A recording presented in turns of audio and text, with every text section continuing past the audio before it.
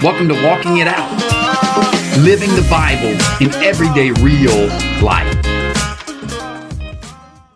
We're going to look at this. Today, we're going to start with something really simple. So simple, I think some people think because you're sitting here, you're in the church, you would think, why even talk about this? I believe in God, but not in Jesus. Here's the thing, is that there are 7.7, roughly, billion people on the planet. It's crazy. It's hard for me to even... I went to a website that had little tiny people icons, and they literally put 7.8 billion of these little icons, and you just, to get an idea, you just keep scrolling and scrolling and scrolling and scrolling so you can idea how many people that is. But even more fascinating to me is not that there's 7.8 billion people, is that over half of them, some 51%, 52%, 4 point whatever percent, 4 point whatever billion people believe in God, or an idea of God, or the subject of God. That's fascinating. And I think the world we live in, and maybe even for some of us in here, you look at the news and you look at this rise of people who are questioning God's existence, or they believe that we all came from some primordial soup that existed before anything was really real, and we have evolved from things, or people who are just agnostic or secular humanist or whatever, and you read that and you think, well, that's good news in this world. That out of, half of the human beings that live on the planet Earth, we would say maybe that's an awesome thing. That means that people are praying. That can't be a bad thing. They're worshiping. That's a good thing. They believe in a God who is providing them peace, who helps them when things are hard and they're struggling with things in life. This is a person who gives them security here on earth and is providing for them this sense of security for all of eternity. And we would look at that initially on the surface and say, that is got to be a good thing, a belief in God. And I would tell you this, as I kind of started thinking and looking at those numbers, I would tell you that's a very postmodern, I'm going to describe this in a minute, very postmodern way of thinking today. Our world, we live in what they would describe, because they describe everything. They would describe the world we live in as a very postmodern thinking kind of a world. And by postmodern, I mean this. The way that our world today defines what is meaningful, and the way our world defines what is real may possibly, and I would venture to bet, different than how your parents found meaning and truth, and how certainly your great-grandparents found meaning and truth.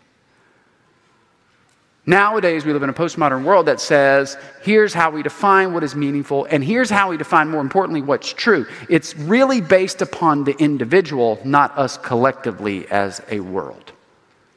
That everything that is true and everything is really only real and really only true for you. It may not be real and true and meaningful to me. They would tell you that the way we come up with meaning for life, the meaning for everything, is based upon this personal history, your personal social class, your personal gender, culture, religion. Those factors shape the narrative of our lives and give us individual meaning for our lives. So, what I want you to understand is, when we live in that kind of a world, anybody who would have the audacity to assert that there are some things that are universally true for all peoples at all times, we live in a world that is almost soundly going to just abhor that and think it's repugnant and reject that idea. If you want to believe that, it's fine for you, but don't tell me that that's true for me. It's a crazy concept. We could talk about this all day. These are the kind of things that get you hung up on this hamster wheel of thought. For somebody to say nothing can be absolutely true and they're absolutely sure of it, messes with my brain a little bit. But this is the world we live in. We live in a world where people are, at very least, suspicious of those who make universal truth claims. But I think even further than that, they repudiate it. They look at it like it's disgusting because they feel like it's something that oppresses them. And this is important for us to look at this morning. The reason why I'm telling you this is because if you claim to know Jesus as your Lord and Savior, if you believe the truth and the authority of God's Word, then you're going to fall into this group of people who have the audacity to make a universal truth claim. And I think of Paul in 1 Timothy 2:5. I'm going to get there in a minute. You just listen along with me. Paul said it like this. He was living in a world, oh, by the way, where people had multiple gods of everything, a very Roman culture where there was a god of the stage, a god of the carpet, a god of the guitar. When you died, you became a god, Mos Maiorum, and god of your ancestors. And there were just gods of everything, god of the kitchen, god of the living room. And he had the audacity to write to his ministry sponge Timothy and make these words. It was a bold claim. He says, "For there is one God." That would have upset some people. And then he went further and he says, "There is one mediator between God and man, the man Christ Jesus." That wasn't something Paul was saying, "Oh, by the way, Timothy, if you want to accept that, that'll be true for you. But if not, that's cool." Nope. One God, whether you like it or not, it's true. It's kind of like that bumper sticker that you see. You don't see it as much now, but you used to see it in the 90s, the 80s. God said it. I believe it. It's true. It's really not even that. You need to take that middle part out. God said it, it's true. Whether I like it or not, it doesn't really matter. God said it, it's true. The world repudiates that kind of an idea. We look at it, and I think the world would look at us and ask some questions. They would be angry about this. And the reason why I want us to talk about this, so for anybody in the room who's saying, "Brad, we're already a Christian. We already believe this." We don't ask that question. I believe in God and I believe in Christ. I would say this. I'm not so sure. I look at denominations, I look at Christians, and I would tell you this. I look at the world, I look at the church, and I see a church that is fairly aggressively drifting away from right belief in God. Drifting. You know, somebody said it like this one time: nobody ever drifts toward right orthodoxy. You don't ever just aimlessly not read your Bible and get more like Christ and have right thinking. Everything that you are and everything I am is fundamentally opposed to the Word. I'm not going to drift there. We only ever drift away from right thinking about God and right theology. I look at whole churches who are just looking at the Word and saying, "You know, this is no longer inerrant. It's no longer authority. We don't need it." And when you do that, everything's on the table. I'll make up my idea about who Jesus is and who God is, and call myself a Christian and really not honor Christ as supreme in my life. I look at a world of Christians. I'm just telling you in the church, the reason why we need to talk about this, and I'm just speaking the truth here, and I'm speaking in love. I know that I look in the mirror on this. There are a whole swath of Christians who I think believe the Bible, don't read the Bible. They believe in Jesus, couldn't begin to answer the questions of people who might ask them questions about Jesus. I mean, I think there was a time in my life, and I look at a lot of Christians who have Bibles, love the Bible, hear the Bible, but are biblically illiterate. I think it's important for Christians to know this, because let me tell you something. I think there are people in the room right now, you might have a belief in God, but you didn't want to say it because you happen to be in a church today. But I want you to know it's totally okay. You have right questions of what does it matter about Jesus? I think these are the questions we're going to hear. If you want to go out and we become more of a go and tell church, and you're going to go and you're going to begin to have conversations about what you believe in your workplace, in your living room, with your next door neighbor, they're going to ask you questions. Why do Christians do this? That's the question I would ask. Before I came to know Christ, I would ask questions. I had a fundamental belief in God. I would say, why do Christians insist that Jesus Christ, like Paul did here in 1 Timothy 2, why do they insist that Jesus is the only way to know God? I mean, how are you going to answer that? Would you even know where to take them in the Word? Would you be able to describe that to anybody when they ask you and go a little bit further and they ask you a question and say, what about people who trust, love, they worship God? Are you saying that their trust, love, and worship isn't valid because what? They don't believe in Jesus? And even more than that, they'll make it more practical. They say, wait a minute, you're telling me if somebody loves God, worships God, believes in God, but just because they don't believe in Jesus, what? That they're not saved? That they're going to go to hell? Isn't the goal for us to know God? Is this what you're going to tell me here? I think the world would look at this and they would say, something there doesn't seem right. Something there, they'll use this word, doesn't seem fair. What I would tell you is that the question and the topic we're talking about today, for so many people, even Jesus said this, to say that Jesus is who he is, that he is God and he's the only way to the Father, is an absolute struggle and an obstacle for so many people. I mean, Jesus said it perfect. He says, this is a guy, it's a stumbling block for the Jews. Foolishness for everybody else. I mean, he would stand in front of them and say what we just sang, I am. You know, Abraham wishes he knew me. People are like, this guy's lost his mind. He's crazy. Here you are. You were not before Abraham. How could they be talking about you, all these prophets? When he stood up and he says, hey, let me pull out the prophets. Let me read it. Yeah, that's me. And he sat down. They're like, no. Or look at us and one, think that it's an obstacle and think that we're crazy. I mean, we just go through Scripture. And if we just believe Scripture and read it, people would say this is repugnant to me. I mean, Acts 4:12, I'll just read it for you. Follow along with me, says this. And there is salvation in no one else. There is no other name under heaven given among men by which you must be saved. That's pretty exclusive. John 14:6-7, Jesus says this, I am the way, the truth, and the life. No one comes to the Father except through me. If you had known me, you would have known the Father also. For from now on, you do know him and have seen him. That's a pretty crazy claim for Jesus there. You want to see God? I am. Got Jesus killed for saying that kind of thing. Apparently, it was repugnant 2,000 years ago, too. Scripture like this, that Christians say they believe in God, but it's not enough. It's because the Word has instructed us that when we look at people, belief in God is not enough. The reason why we need to talk about this is if I'm going to share the hope of the gospel, the truth, I cannot gloss over Jesus. There is no talking about God without talking about Jesus. There's no possible way to do it. They cannot be separated. It's like a peanut butter and jelly sandwich. You should never eat a peanut butter sandwich. Never. It's wrong. Always jelly. And don't eat just a jelly sandwich. Why would you do that? They go together. They have to all the time. It's mean. Second service, talking about food. We need to know this, church, and here's what I'd say. This is going to be a little bit like a basic systematic theology class. I'm going to try my best to not make it that way, but it's what it is. And I think the church needs that kind of instruction from time to time. We need that instruction because I think we forget. Honestly, I think the things that matter most and we should know most are the things that we forget the most. Somebody came up and said, tell me about Jesus.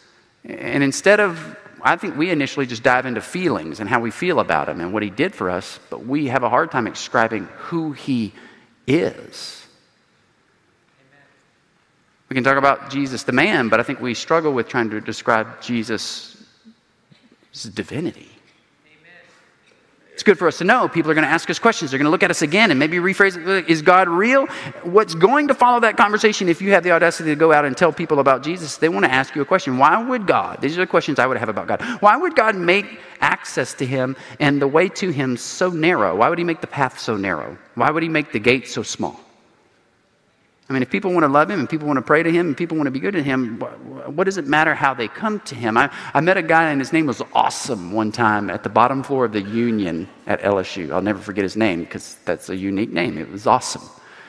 I got tasked in 1997 to represent the Baptist Student Union at the Union. This is 35,000 people on campus. I would go set up around lunchtime and stand out there for a couple hours with pamphlets on the Baptist Student Union and Jesus, and I thought, this is going to be awesome, man. I'm going to tell people about Jesus, man. I don't know what I thought, but I thought it was going to be like soul winning, people just coming, revival on campus.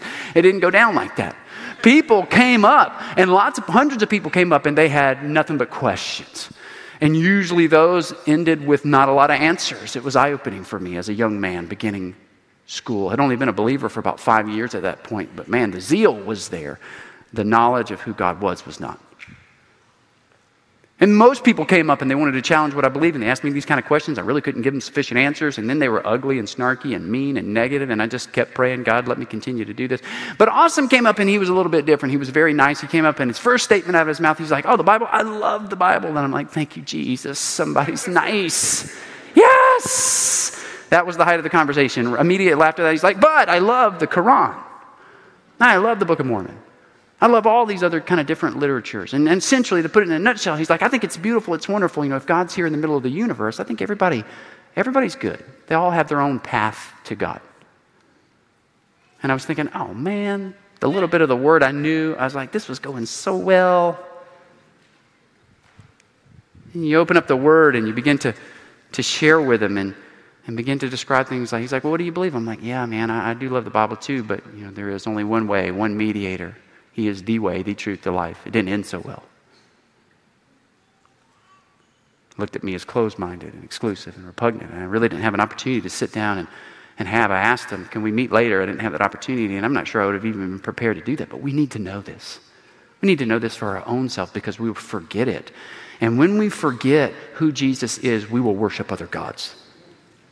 When we forget just, so you know what, before we dig into the deep into the pool here, if we forget who Jesus is and how extremely supreme he is over every single thing and every other being, we will worship golden cows and worship ourselves and worship our family and our job and money and the world and our way and our preferences and everything else under the sun. And we are really capable and have a propensity to do just that. So we come to this scripture and we want to answer that question. Why do we have to believe in God and Jesus? Here's what I want you to do. I want you to open up to Colossians chapter 1. And I want you to kind of hold your finger there at verse 15, because we're going to get into that in a minute. I think it's the best place where Paul begins to answer that question. He began to answer it for the church at Colossae. But as we do that, let me just say this to you. As we're going to answer this question, we've got to know some things. In order to answer this question, we have to actually have a little bit of a basic understanding of something else. What people are asking, you got to look behind the lines, and it's why we need to have good orthodoxy, why we need to have good theology. We need to know what we believe. If somebody's going to ask, why do I have to believe in God and Jesus? Really, what they're asking is a question about the nature of God. I remember one time I was interviewing for a youth pastor position, same year, 1997, and usually when I interviewed for those positions, they were asking me things about youth culture and how I would run Bible study and programming and all those good things. But I had one pastor who sat me down, he asked me one question. I was 18 years old. He says, "What is the nature of God?" And I was like, I've only been a believer since 1991. The nature of God. That seemed like there was going to be a big answer, and I'm sure I skirted all around it with things that were true, but thankfully he was patient with me, and he began to break it down a little bit. And I think a lot of times people wouldn't know how to even answer that question. Somebody came in and said, "What's the nature of God?" You're like, we describe feelings. Well, he's good. Okay. He's wise and omnipotent. No, that doesn't describe his nature. And so this pastor asked me, "Well, Brad, let me help you. What is your nature?" Now I knew what he was talking about. Brad Kirby, you know what I am? I am a human. This is my nature. Human nature. This is here on this side of heaven. This is all I'm going to be. I'm a human being. That's how my classification is. You know, if you have a cat at home, Fluffy's nature is a feline. It's a cat. Scruffy, maybe you have a dog. That dog is a canine. And I know for some of you who treat those animals like they're human beings, I'm sorry. It's not true. Scruffy is just a dog. I'm sorry. I just lost half the room right now. They're like, I rebuke that. Scruffy's my own child. No, I'm sorry. I'm speaking the truth to you in love. No, he's not. He's not. Shouldn't be sitting at the table eating with us. I'm just saying. People are confused about the nature of God. It's a question about the nature of God. They're making an assumption that we need to understand. In order for me to answer this question, they're making an assumption. They are making an assumption. When they ask me, why is it that I can't believe in God and without separating Jesus, they're making an assumption that Jesus is not God. That's the difference in what we believe. They're separating them out like there is no connection there. And this is what they get caught up with when we begin to look at this in Scripture. And it's understanding something, that the nature of God's different than Scruffy. The nature of God's different than Fluffy. It's different than Brad. It's not just one thing. The nature of God is three in one. Amen. It's uniquely different than everything else. Father, Son, Jesus, Holy Spirit. They are independent and interdependent in one. It's a mystery. There are lots of things that are profound mysteries. This is right at the top of the list for a lot of people, and I'm actually okay with it. I cannot find any perfect illustration of this in nature, where things are separate, but they're actually one in the same, and it's wonderful, because if I could explain everything about God to you, he would cease to be God, and this is one of those things. His nature, I believe it, I understand it, and it blows my mind all at the same time. He's three in one. Jesus was fully human, 100% human, not 50-50, not 25-75, fully human, 100% and 100% God. Boom, in the same being. I mean, we see this in Scripture. This is what we would just have to deny Scripture if we want to deny the Word of God. He says in 1 John 2:23, no one who denies the Son has the Father. Whoever confesses the Son has the Father also. Let me just read this for you. 1 John 5:10-12. Whoever believes in the Son of God has the testimony in himself. Whoever does not believe God has made him a liar, because he has not believed in the testimony that God is born concerning his Son. And this is the testimony, that God gave us eternal life, and this life is in his Son. Whoever has the Son has life. Whoever does not have the Son of God does not have life. John 5, 22 through 23. The Father judges no one, but has given all judgment to the Son, that all may honor the Son. Listen to this. How should they honor the Son? Just as they honor the Father. Whoever does not honor the Son does not honor the Father who has sent him. Give a couple more. Luke 10, 16. Listen to Jesus' word. The one who hears you, Father, hears me. And the one who rejects you, rejects me. And the one who rejects me, rejects him who sent me. Jesus here talking. 2 John 9, everyone who goes on ahead and does not abide in the teaching of Christ does not have God. Whoever abides in the teaching has both the Father and the Son. You look through Scripture and it's explicitly laying out for us very directly and explicitly that Jesus and God are explicitly, directly linked. And what I want to show you is that we don't even know the half of it when we say that. It's not just like they're bosom buddies or best friends or family. It is something far more intricate and deep and woven than that. This is what Paul was trying to describe here in Colossians chapter 1. He's looking at this church in Colossae.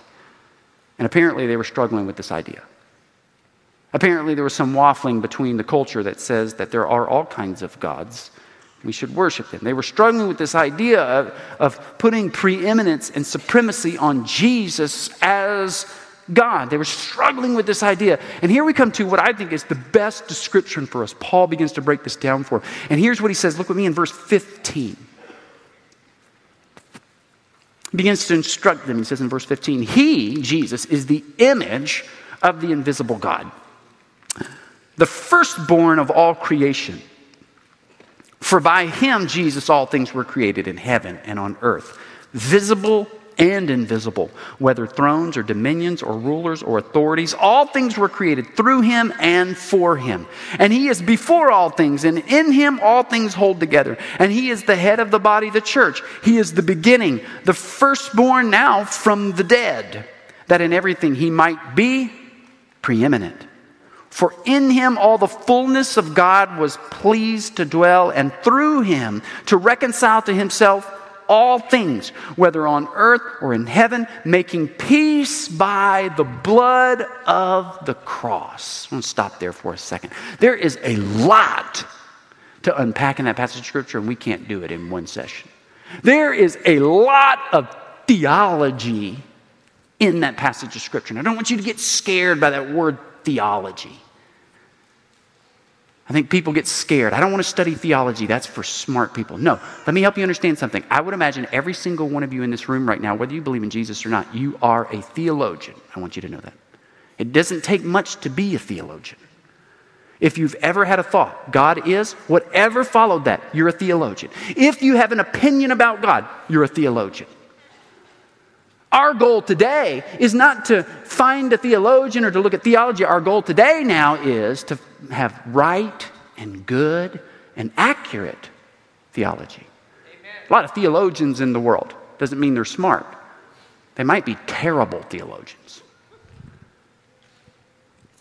I read about a terrible theologian this Easter who heads up a seminary, refers to herself as a fierce theologian. That's true. She's a theologian and fierce. She's fiercely wrong about Jesus and his nature and his resurrection and the Word of God. Fiercely wrong in opposition to the Word of God. We are looking at theology here, and there's a lot there. And Paul is trying to express through this theology, this right theology about who Jesus is, this Christology in Jesus. He's trying to describe it here, and here's the best illustration I've heard to help us maybe understand this. I read about in 1893 in Chicago, they hosted what was called the World's Columbian Exposition. And all that meant is they opened up their city to just put all these exhibits out there about all kinds of things. Things, products, commercials, come and look at our new product. But one of the things that they had set up in one of the areas of this exposition is that they were going to have what was called the World Parliament of Religions. They were going to invite every religion and teacher and rabbi and people and put them on display with the hopes of doing a couple things. That people could come from all over the world and hear the finer points of all these religions. There was also the hopes that they might form a new kind of religion that was going to happen here. It was amazing. And 21 million people showed up to Chicago, which is crazy considering 20 years before this, it was the Great Fire of Chicago. The whole world was here, and it put Chicago on the map. It's an incredible thing. 21 million people are going to hear about religion. They're going to hear about God. So there was a man that some of us are familiar with, D.L. Moody, to make this story short, said, you know what? This isn't going to be an obstacle. This is an incredible opportunity. 21 million people are going to come. We need to go tell them about Jesus. I love men like that, who just see where people are and say, we got to go there. It's like Paul. And so he started to come up with this campaign, they call it. He had this campaign. We are going to bring in all kinds of preachers, and I'm going to set them up on street corners around the city. He got this big circus tent. They were going to do like big tent revival and tell people about Jesus. He had them in churches. And here's the thing is that all of the other preachers and the Christians thought that the strategy he was trying to compile was to go in and bash all these other religions and tell them where this is wrong, wrong, wrong, heresy, heresy, heresy, and just shatter them to pieces. And D.L. Moody said, no, we're not going to do that. That's not the strategy. Like, what do you mean? He's like, what's your strategy? What are you going to do? I'm going to set this tent up. I'm going to put people on every street corner, and we're just going to tell them about how awesome Jesus is. Amen. Why is it important that we know who Jesus is? Because when you know who Jesus is, and you can communicate who Jesus is, here's what we learn, and here's what Paul was trying to do to the church in Colossians. He was trying to help them understand, I don't have to tear down anybody else. I don't have to tear down any other religion. If I just put Jesus, who he is, next to them, they will look like peanuts compared to him. He's better than everything. Oh, I don't have to defend him or tear anybody down. I just put Jesus next to anything, and nothing will compare to that. It's like putting a bag of teriyaki beef jerky in front of me and a bacon-wrapped filet mignon. That's not even a question. I mean, I'll take the beef jerky, but I'm going to take bacon-wrapped anything. But bacon-wrapped filet mignon, I'm taking it. It's supreme. It's preeminent. Give it to me. You don't have to talk bad about the teriyaki. You had me at bacon-wrapped. That's it. This was Paul's strategy here. He wanted the church to know. Apparently, the church was struggling with who Jesus is, and they were being enticed. Because they had forgotten about how awesome Jesus is, they were being enticed by these other little beef jerky trinkets of the world and these other little false gods that started looking good. How could people come down the mountain, Moses, and find them worshiping a golden calf? They melted down their earrings because they had forgotten. They had forgotten. We need to be reminded. It's amazing. How should we ever be reminded of how incredible Jesus is right after Easter? But it happens. It happens. And Paul begins to do this. Paul was standing in the midst of the Roman world, and just like my friend Awesome, and he was saying, you know what? Hey, you like all these other gods? That's great. They don't even compare. That's what I should have told him. Let me just tell you about Jesus. I really don't have to be an expert in all these other gods, these Hindu gods. I mean, gods everywhere. Let me just tell you about Jesus and let Jesus be who Jesus is. So we begin to come to this passage of Scripture, and here's what I want to do with our rest of our time this morning. I just simply want to dissect, just very quickly, what Paul began to describe for them. I love this. If he was able to do this in 8 verses, we ought to be able to describe this to our neighbor. I think what we have here is an incredible outline that will help us do that. He began to dissect this passage of Scripture and help us understand, okay, if Christ is awesome, why? That's what your neighbor's going to ask you, and Paul begins to describe that. Look at verse 15. Look what he says here, just in his first words. He says, he is the image of the invisible God. That is fascinating to me. All through the Old Testament to the New Testament, people don't struggle with the invisible God part.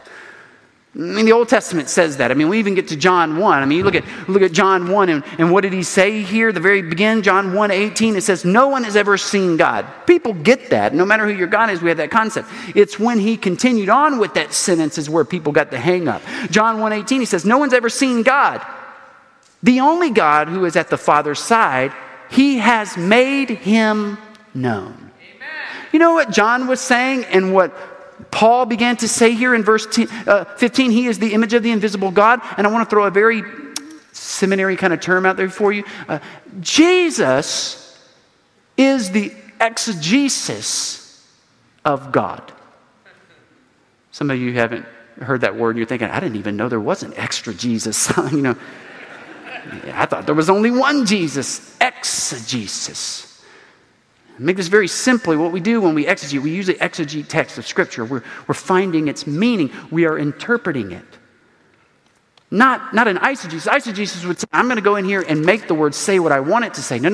The Holy Spirit's inspired this. I go and I look at language. I look at the context of Scripture around it. I look at history. I look at culture. And I find out what it is that the Spirit wanted the word, what it was supposed to say.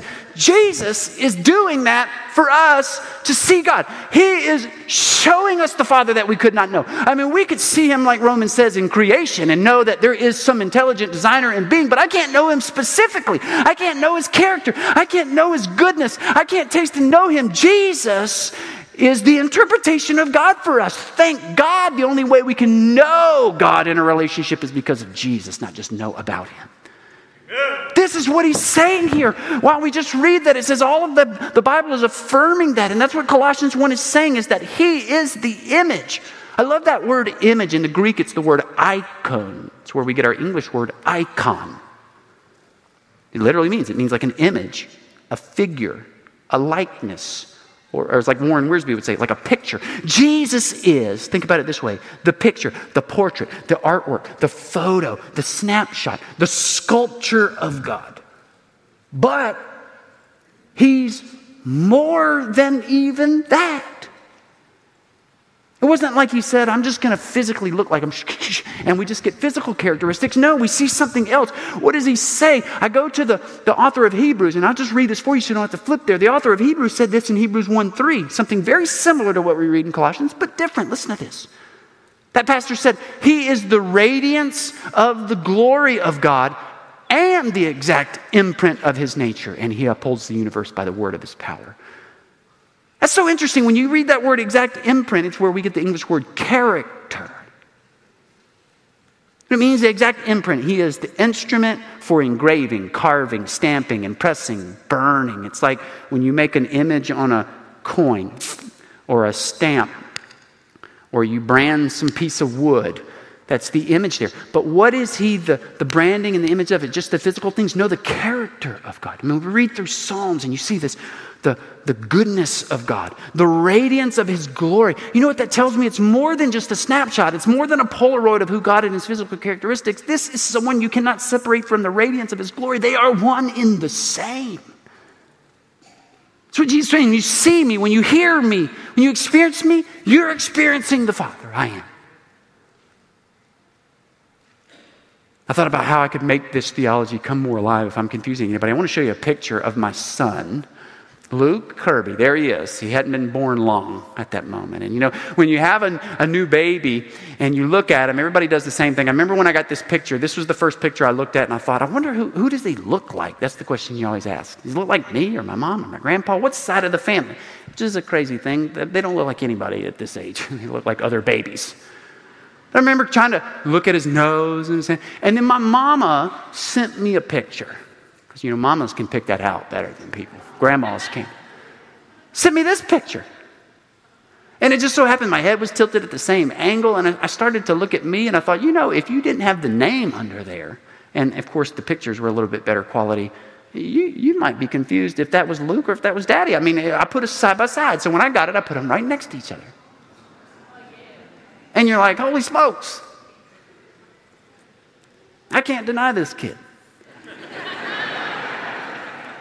His nose looks like mine. His mouth looks like mine. His chin looks like mine. His hair looks the same as mine.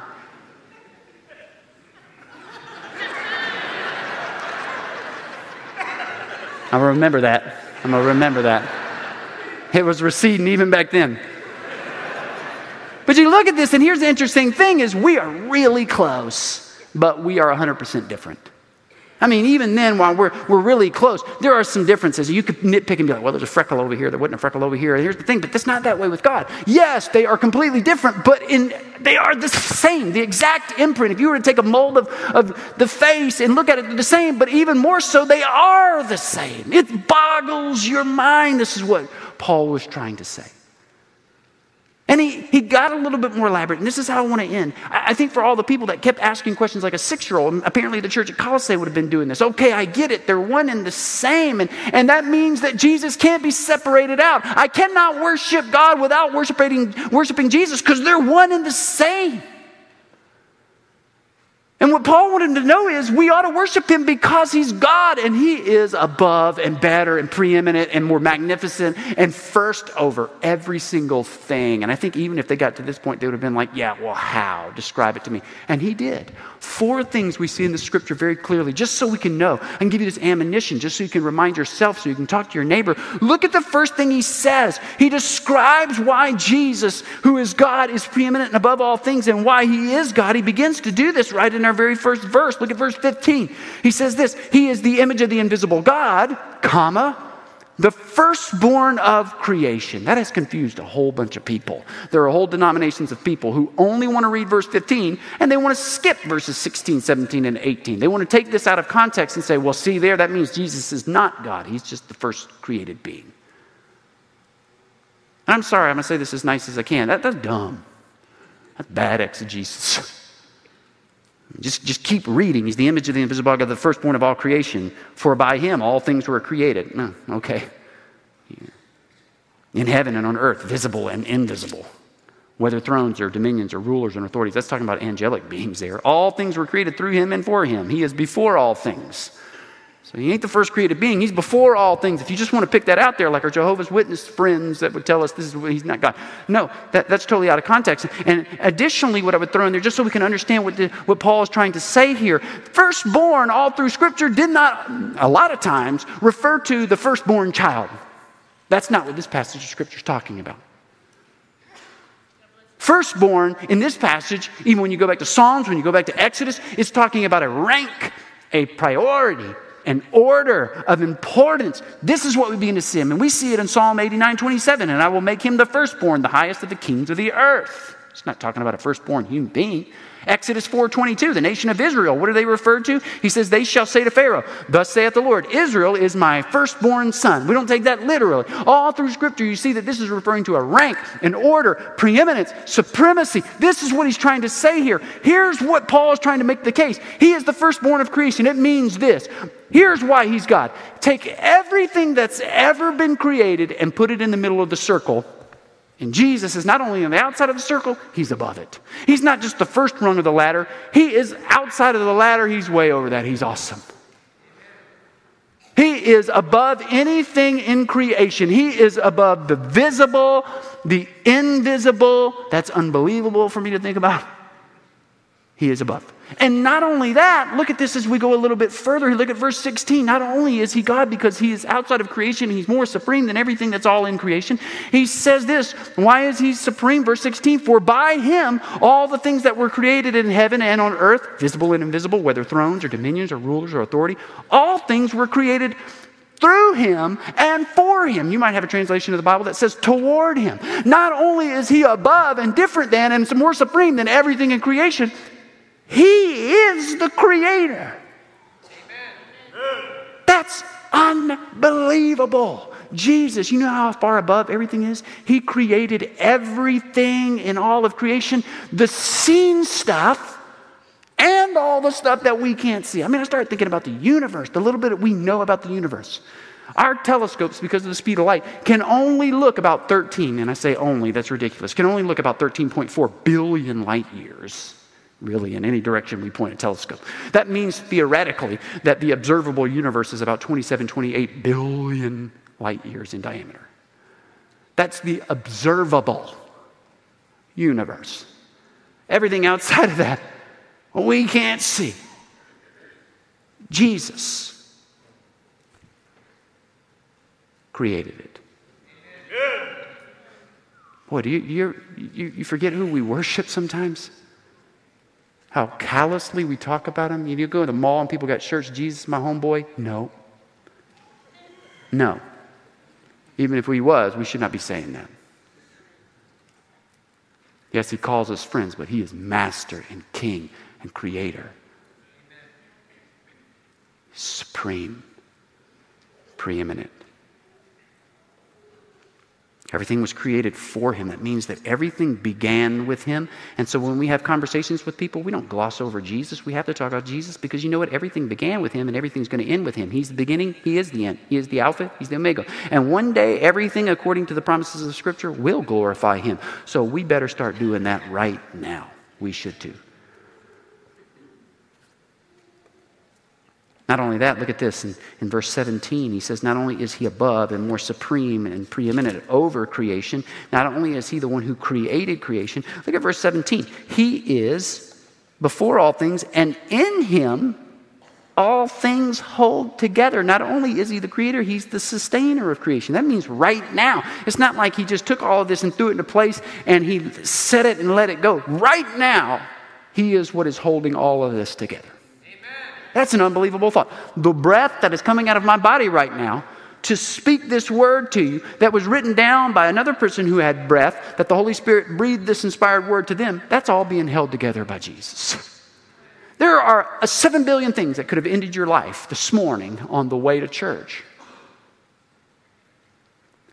But the Lord sustained your being in life so that you would be here today. Your life, your heart, your breath, you are a part of creation and everything else is being held together and sustained by Jesus. Ought to create absolute awe and wonder for us. Just take a second here. I think so much we get into theology that one of the things I hate about this sermon is we won't maybe be able to dig into the practical parts of this, other than we want to be able to describe this to somebody, but this is a good one. People would say, well, what does that even matter that he's the creator and sustainer? Let me tell you something. If he created you and he is sustaining that creation now and something is broken, he's the one qualified to fix it. Amen. That's good news. Man broke things with our sin. We broke it. We went against our vows. We messed up the creation. Good news. Why we don't gloss over Jesus? He's above all that. He can fix it. I was thinking about the motors. Some motors, if you didn't know it, there's these screens over here. We were talking about this at Easter last week. There's screens. There's 2 sets of screens. There's this one and then another shade. And to make a long story short, there's a motor up in each one of these window frames that pulls the screens up. Well, they're broken. All the screens behind there are stuck in the up position. Doesn't seem like it'd be a big problem. You're like, let's get somebody here and fix this. Problem is, when this church was built, the company that put those in and the man who made those, it does not exist anymore.